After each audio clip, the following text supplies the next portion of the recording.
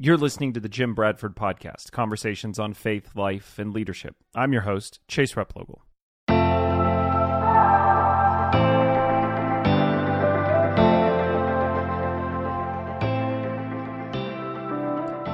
In today's conversation, Jim and I continue our conversation around the COVID crisis. One of the things I hear from pastors continually, and I know personally as well, is it's a really difficult time to be making decisions. There's the pressure of time itself. It feels like often we never have more than a week to implement new regulation or ordinance changes.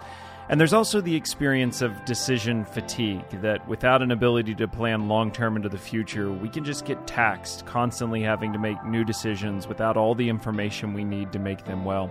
Jim, as always, was really insightful and helpful for me personally, and I think he will be for you as you think about the decisions you're making and the ones you'll be making in the weeks to come. Thanks for listening.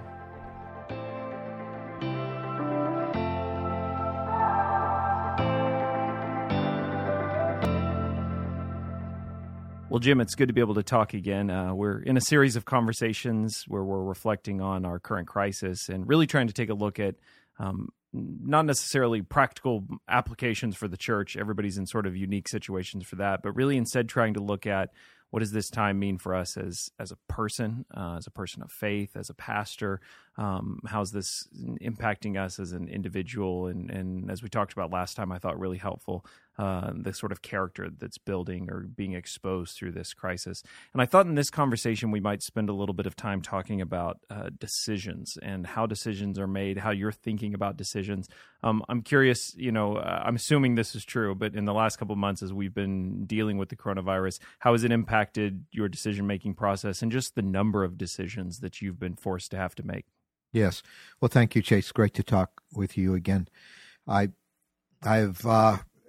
realized that when you can't meet face-to-face with your primary team, I have an incredible staff team, and in our church polity, I also have a board of 7 men and women who kind of are the overall policy group that I'm primarily accountable to. And they leave the management to the staff team.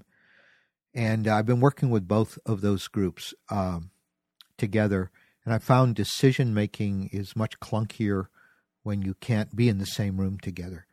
Coming to conversation that really crystallizes clear decisions is more difficult over Zoom. People tend to be quieter in that medium. You've got your little square on the screen, and if you speak, it's going to interrupt other people, and it just, I find when I'm in conversations with other people, like I'm on a couple of other boards, when I'm in Zoom, I just say less. It's just harder to participate. So it's taking us longer to come to group and team decisions. Plus the idea that the crisis came on us suddenly. And we haven't met as a church for over 2 months now, and it's probably going to be another month or two yet in our setting. Even in our city, we can't meet in groups more than 25 people right now.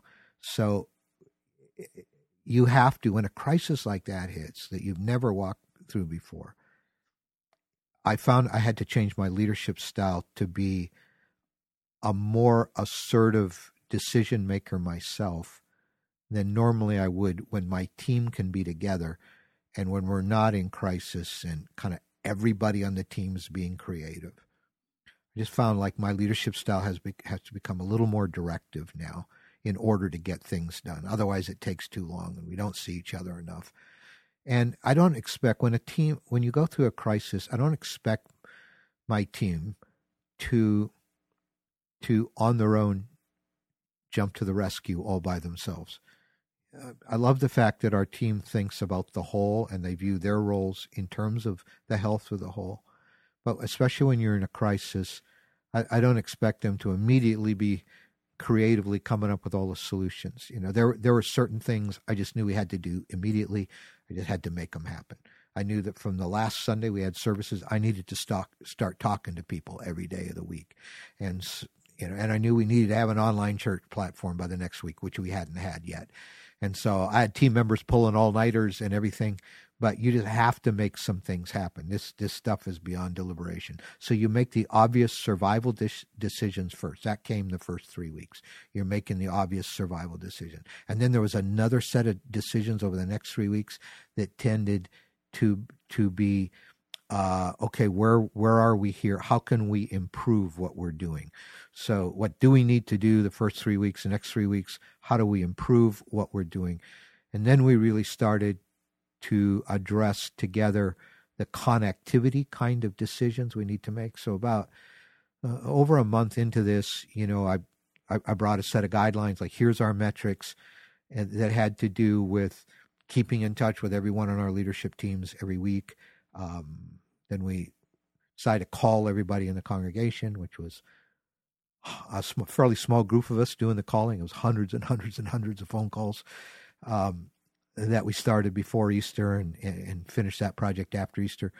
And so we started getting into these connectivity decisions at that point. And then we started looking at outreach decisions, and I tried to assess the capacity of our team going forward and tried not to outrun them on that. Plus, in the world of early adopters and late adopters, I'm a mid-adopter anyway. I'm a little more of a incrementalist than a revolutionary by nature as a leader. And I fought myself the first few weeks. You're watching what all these other pastors are doing. And I really did second-guess myself internally a lot the first couple of weeks. Like if I was more aggressive, if I was more assertive, if I was a stronger leader, we'd be doing this and we'd be doing that and we'd be feeding 8,000 people a week and all this. But you know what? We just did not have the capacity for that. And so a part of decision making was me being more hands-on in the decision making because we were in a crisis. But at the same time, I had to really temper down my expectations of myself. We can be our own worst enemies here. And I just had to say, it's more important that I pace what our team does. So that's why we took things in phases. What do we need to do to survive the first few weeks? Then how do we improve it? Then how do we enhance connectivity within the congregation? Then how do we start doing community outreach in a broader way? Yeah, you mentioned a couple of things in there that personally I thought were really interesting. Number one is we're sort of in a season where it's, I think, more easy than before to compare what your church is doing, what you're doing as leader to other leaders in other churches. As everything's online, I think Sundays have become a really dangerous day for pastors because you can go watch every service from anybody else, and it's so easy to fall into that trap of, well, how are they doing, and what are they using, and what tools? And then you're right, they've launched this ministry, that program. But the second thing you brought up was this idea of capacity, which can be really hard to determine. How much can we do? And you can use that capacity question as an excuse, right? Right. When there's something that maybe you should be stretching into, the opportunity God's given, you can say, well, we just don't have the capacity. But you can also overreach beyond your capacity and really hurt people and burn people out and use people. How are you navigating that as a leader? The sort of seeing what everyone else is doing, trying to come to terms with what God's asking you as an individual congregation to do, and fitting that within this context of capacity. Yeah, I'm doing it in two ways. Number one is just instinct. The instinct, as you build your team, as you get to know your team, as you know your congregation, you know yourself. Some is just intuitive. I just knew I couldn't press beyond where I was. And the other is I watch close. I think leaders are always watching. Good leaders are always watching and always listening. And I don't have the instinct, I don't think, of great leaders. I mean, I know pastors who just have instincts to make things happen and get people going and probably accomplish more than what we've accomplished. Just because they just got a leadership gift I don't have. And I kind of settled that a few years ago. I'm not what some other leaders are. So I've got to stay within my bounds. Otherwise, I'm really adrift. And I have to trust my instincts. I have to learn to trust my gut instincts, my spiritual intuition about things. The other, though, because I don't have as strong a leadership instinct as some pastors, I do a lot of listening and looking. And so I have a fabulous executive pastor, Pastor Carter, and he manages the day-to-day operations of the church. So, for me to think I know it all, I don't care, I'm just going to push the team until, I can't do that without doing some irreparable harm. So I do listen to him a lot. He helps me be a barometer as to what people's capacity may or may not be. Just because I don't see a lot of our team members very often, other than on Skype or Zoom, I pick up the phone a lot more and just call, check in, how you doing, just with our pastors. I wouldn't probably do that if I was just with them all the time.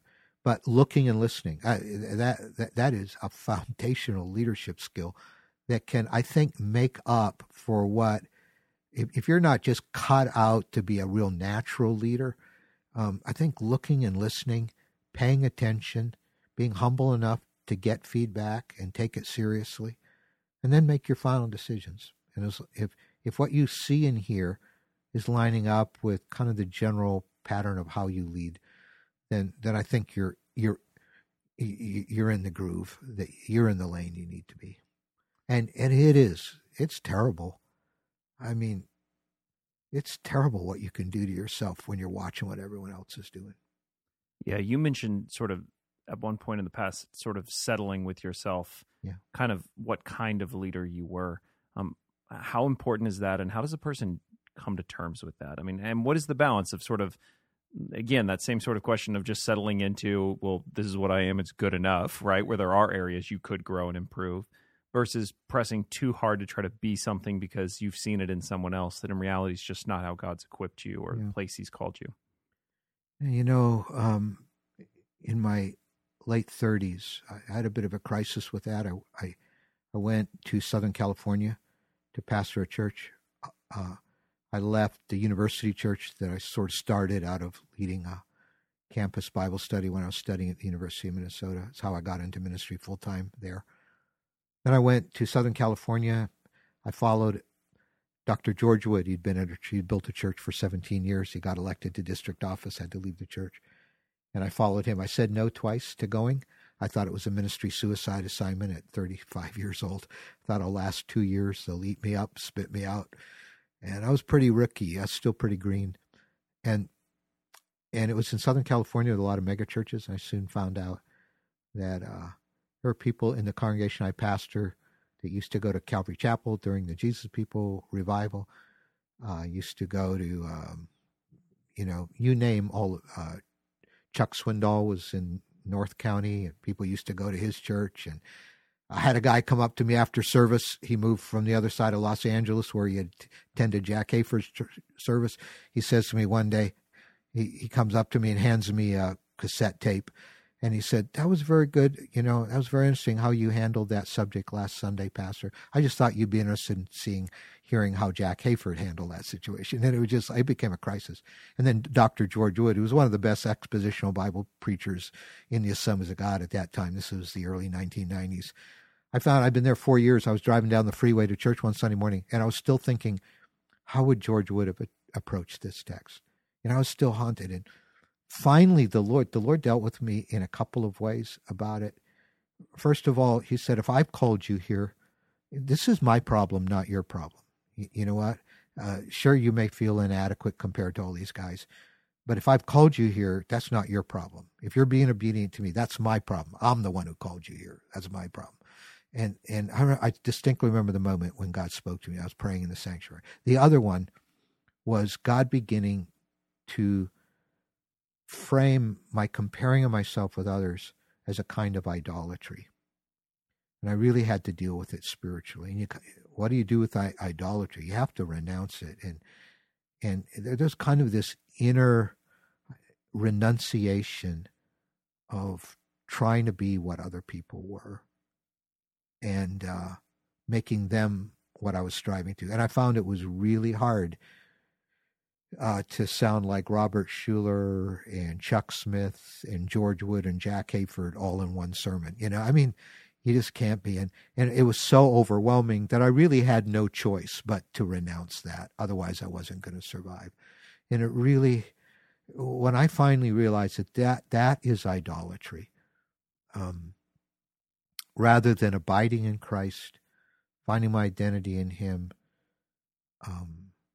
If he's made me this way, I personally think I've got a face for radio and a voice for silent films, So this crisis where we can't meet, I'm doing everything on audio and video is like killing me, right? And now I have to listen and watch all the time myself. And this is just sort of the end of a long, long process of just having to stop fighting myself and having to stop idolizing what I see in other people and letting Jesus be my pursuit and being okay with how he's made me. I'm not everything. And just to become relaxed with that. It took me years to overcome that. But that experience in Southern California really was a jolt. I wasn't going to survive that unless I finally got over not being as good as everybody else. Well, you've made some decisions during this crisis. I know Central has been one of the churches that I think you guys have gone ahead and canceled services through the month of June. Right. And you did that sort of early on, even before some of the full guidelines were in place. I think one of the real challenges you and I have discussed pastoring right now is, you're waiting on someone else to give you all of the information you need to make a decision. And sometimes the period of time, early on, we were making decisions about whether we would have service or not with kind of a 3-day window.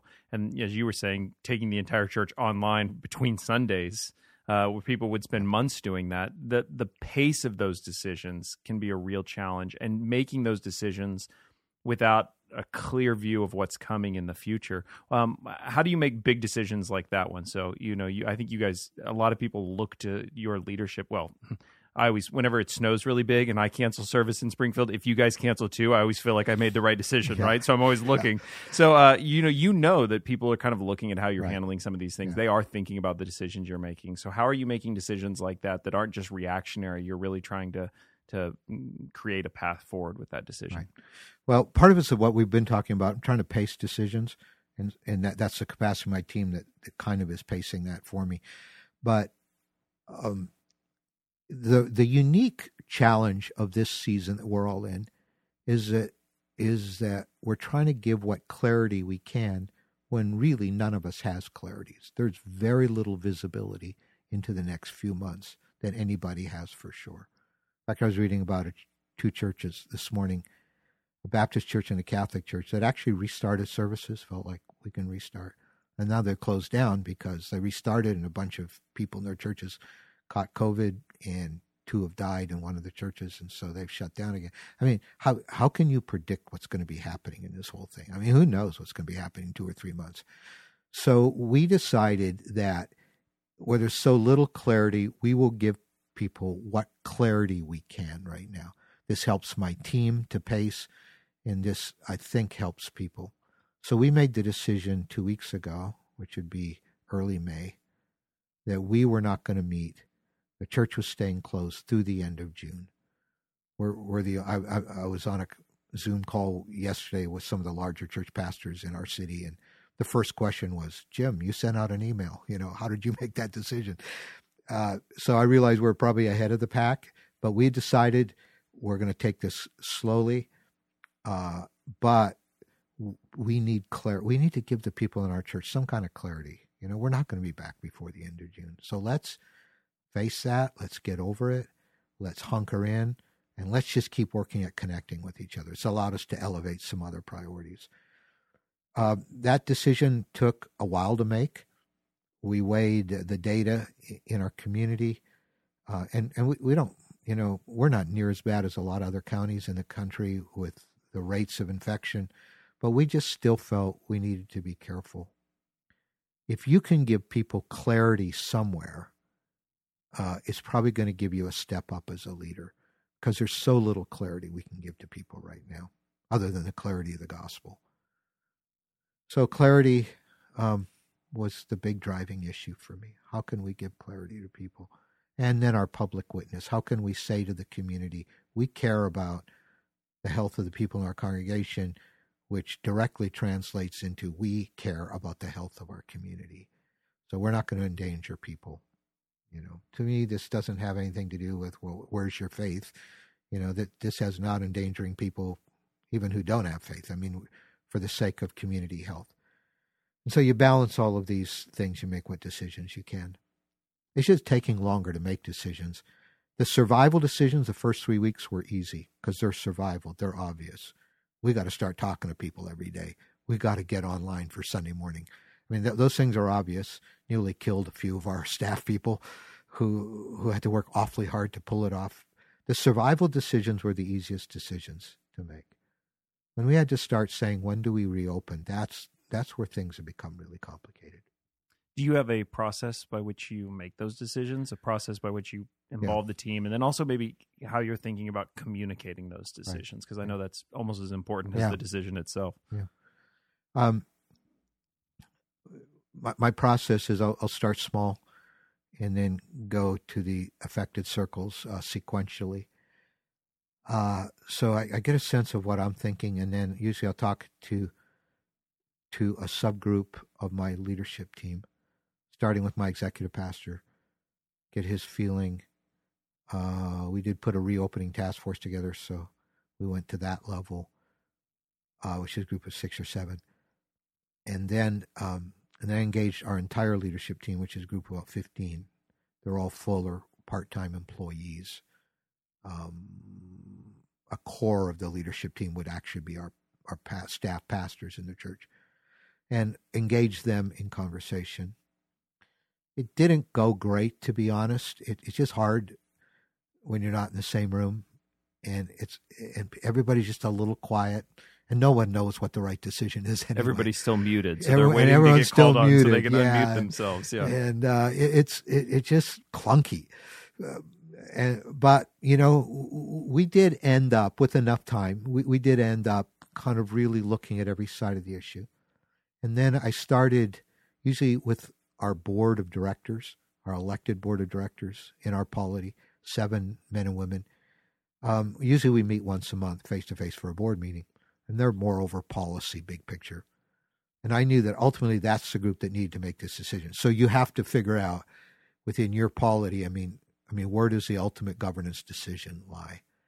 I would consider leadership team more management, the board more governance. And so I knew the decision had to go there. So we started actually meeting by Zoom every week, partly just to keep checked in with each other, pray for each other.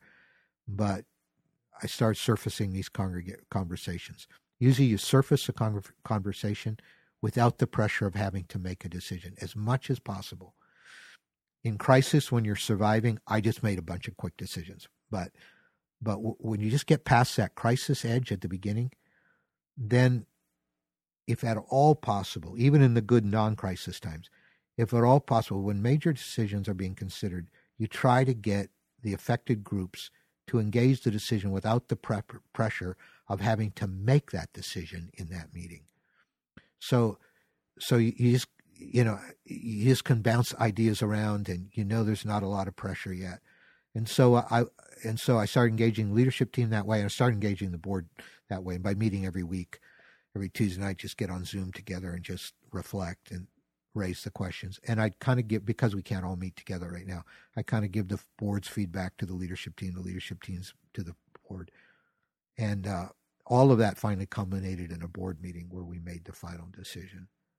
And they're a very wise group of people on our governance team here. And I don't strong-arm them. I don't manipulate them.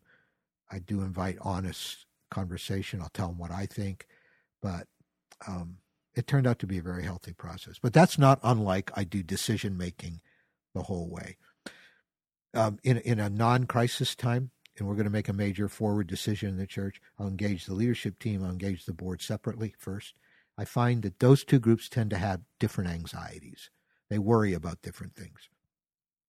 So they can share their anxieties. If you're not giving permission for decision-making processes at every step for people to truly share their anxieties and not have them judged, have them validated, may not be able to do anything with them, but this helps people. People feel like, well, my point of view is at least being heard and things like that. Then I would normally, in ordinary times, then pull both those groups together in the same room, pray together, eat food together, have fun together, and engage, and blend the unique anxieties of each group. I've kind of tipped them each off, and then if I'm going to move forward in the church, I really need the board and the staff leadership team on the same page. And so, I mean, I've used that process for years. It's always worked real well. What it can feel like right now is pastors are going through this process of decision making. And then a week later, they're having to go through that process of decision making again. Yeah. And then have you experienced any amount of decision fatigue and sort of finding yourself just wearing down or, maybe just generally speaking, the risk you see of succumbing to that decision fatigue and actually getting to a point of struggling to make decisions because of it? Yeah. I would say more than fatigue. I can't honestly say I've experienced decision fatigue. For me, it's been more just decision anxiety. Like, how do you even know what the right decision is? And the real obvious decisions were for survival. Those were easy right at the beginning. As I got to the end of that first 2 to 3 weeks, then it became clear that at first we said we'll shut down for 2 Sundays. Hopefully we'll be back for Palm Sunday, right? Yeah. When it became pretty clear that wasn't happening, then probably the anxiety level behind the decisions we needed to make next started to manifest. I was concerned about our finances. I was concerned about how we just keep people together. I was concerned about how do I coach and manage our staff team now? I mean, they're all at home all day. They can't go out. I can't go out. I mean, how do we pastor? So at that point, I addressed that anxiety by just deciding to sequence out what we dealt with rather than trying to do everything at once. I decided to sequence it out. So our first job was just to make sure that the entire church, every person in the church, heard personally from the leadership of the church. So a small group of us called every family in the church just to let them know. And our kids ministry were already doing that, and our youth were doing that, and some of our men's ministry were already doing that. But we added a layer onto that and just did it. So just letting everybody know that we cared about them as a church, that we're there. And then the next phase was, how do we connect people with each other better? And I probably should have been on top of all that the first week. It just wasn't feasible for our team and for me personally. I couldn't process that much. I couldn't get everybody on the same page. There were too many limitations. So I decided to sequence out decision making. So then it was, how do we do more to get people? So we launched virtual small groups, and which are just hitting the road now. But we did all the planning for that over the last few weeks. And then we felt like we could do community outreach. And so we did a huge thing. We served nearly 1,000 families a couple of weeks ago with Convoy of Hope in our community. But I was feeling bad we weren't doing outreach the second week, but I just had to pace out the decisions and give myself permission. A lot of it's just giving myself permission. Otherwise I fight myself. This is the way I lead. I'm not as aggressive as some pastors are. And yet, I think we're a larger church than a lot of churches in our community. I think we can do more than a lot of churches can. So, we're definitely going to try to step up to that. And you give yourself a lot of inner permission to stop fighting yourself and just decide, this is what we can do. I don't know if some of our decisions were right. I don't know if we should have got on top of some things faster, but our congregation is hanging together. I think I've got good morale on the staff team, and I don't think anybody's overly exhausted right now.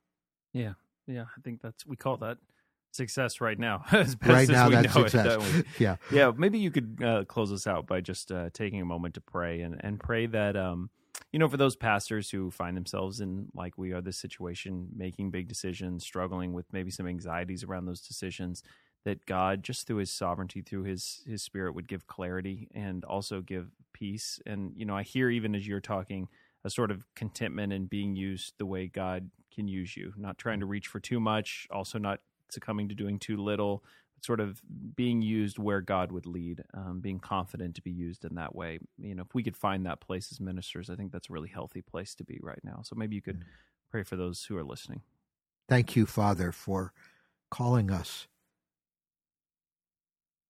Thank you for assuring us that before we chose you, you chose us and ordained that we should bear fruit that will last. I pray that nothing will shake our love for you right now and our sense of security in you. Pray that nothing will replace just knowing you.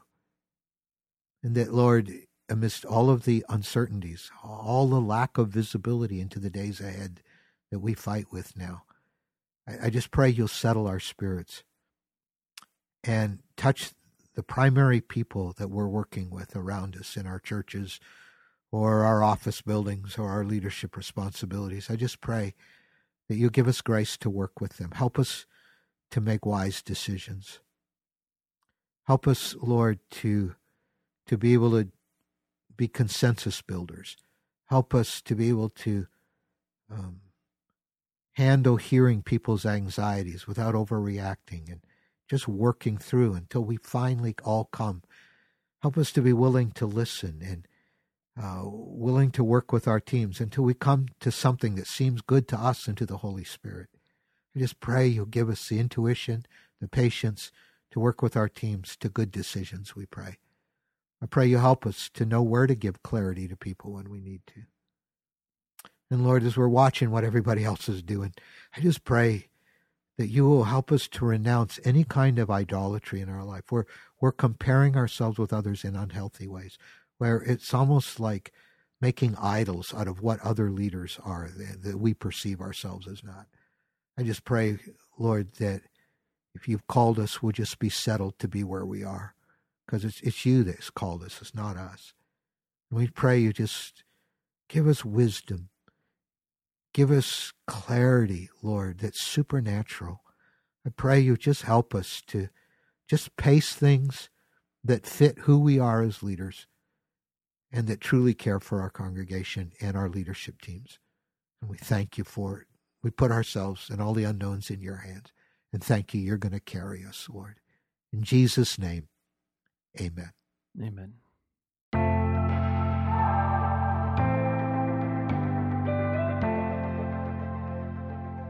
You've been listening to the Jim Bradford Podcast. We would really appreciate it if you would take the time to leave us some feedback on the show. You can do that by leaving a rating or by typing out a review wherever you listen to podcasts.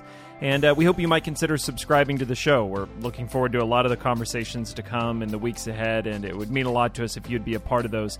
If you have questions or topics that you would like to ask Pastor Jim to hear him cover, we'd appreciate it if you'd take the time to send those in. You can do that by email by going to questions@jimbradford.org. We'd love to be able to take a look at those and get them featured on the podcast. As always, thanks for listening. Until next time.